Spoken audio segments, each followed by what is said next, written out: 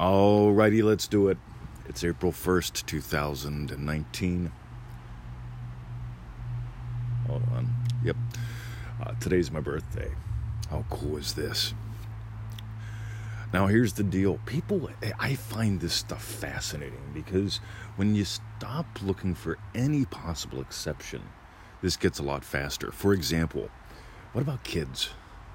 Right? Yeah, I mean, do they imagine like being sick, being beaten, the tragedies that befall them? Yeah, absolutely.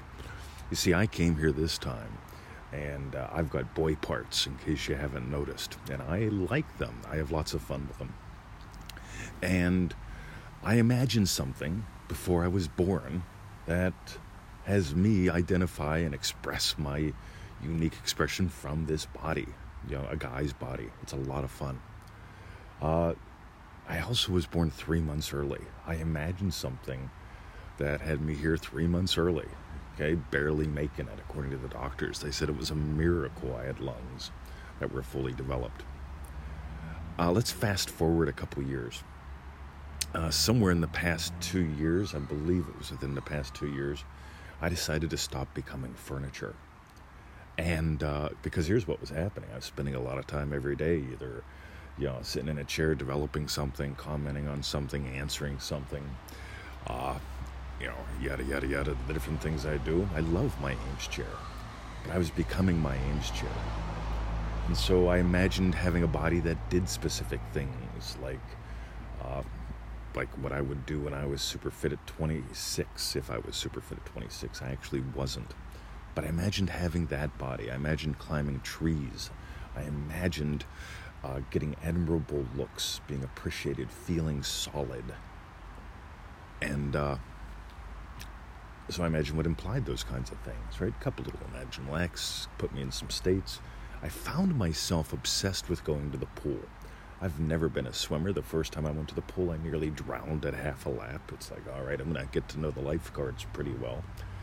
And here I am a year and a half, 2 years later. So let's just pretend for a moment I started going to the pool when I was 50, like on my birthday. I think I started a few months later. But here's the deal, guys. It isn't going to the pool, doing Pilates, doing my little 9-minute, 10-minute morning routine that I do every morning before drinking coffee that has transformed my body. It's not sending out the daily emails or running my business according to principles and systems and strategies that has changed my life, even though I do all those and believe in all those. What's changed my life is what I imagine. And to get here, I imagined something that put me in a little boy suit. I imagined something that had me be born 3 months early. I imagined something that had me plop into a marital relationship. My parents didn't get along. I'm not a victim to that. I set all that up. I also set up having a body now which is quite admirable, very strong, and a lot of fun. I've also set up, imagining something. Excuse me. I imagined something that had me build a series of businesses that absolutely rock. So here's the deal. I got to clear my throat. Sorry. I'm not big into avoiding life. I find a lot of people are. And I find one of the reasons why people tend to avoid life is they still believe in secondary cause. In other words, I want to build a multi-billion-dollar business, but I don't ever want to ask for a sale, send an email, or expose myself. Well, it's possible to do that, right? I actually have people that say they want to do internet marketing, but not have to do anything to have a website, build an email list, all that good stuff. Cool. Here's what I find. I love playing in my body. I love what I do at the pool. I love the exercises I've developed. I love the kung fu routines that I do. I love writing emails and letters and headlines and making videos that capture people's attention and give to them. I want you to manifest up a life that you love, not one that solves problems. Because here's what I always hear. It's the same as the lottery win. I want a business that I have nothing to do with. Well, why do you want the business? Well, because I want money. All right, well, imagine being financially secure. Discover the truth about you. And here's the thing that I notice. If you start with the big chunk, if you really move into financially secure, knowing that I manifest wealth, suddenly it's like, you know what I want to do? This is my story. I want to teach this cool stuff that I've done because not many people know it, not many people do it. That's what I want to do. You see, for me, it's a joy to do everything that I do because it's fun. You see, there are people that do everything I do that don't get the results that I do. There's a big thing. I get results because of what I imagine. I also do what I do because of what I imagine. Some people, quote unquote, eat healthy because they imagine not being sick, and then they get sick while they still eat healthy. Me, I love healthy fats and meats. I always have. I love coffee. I once thought coffee was a neurotoxin because it was when I didn't understand. See, I had to give up coffee being a neurotoxin just a few years ago to fully enjoy it and have it bless me. In other words, another little area of secondary cause, and that was just a few years ago. So here's my challenge for you today.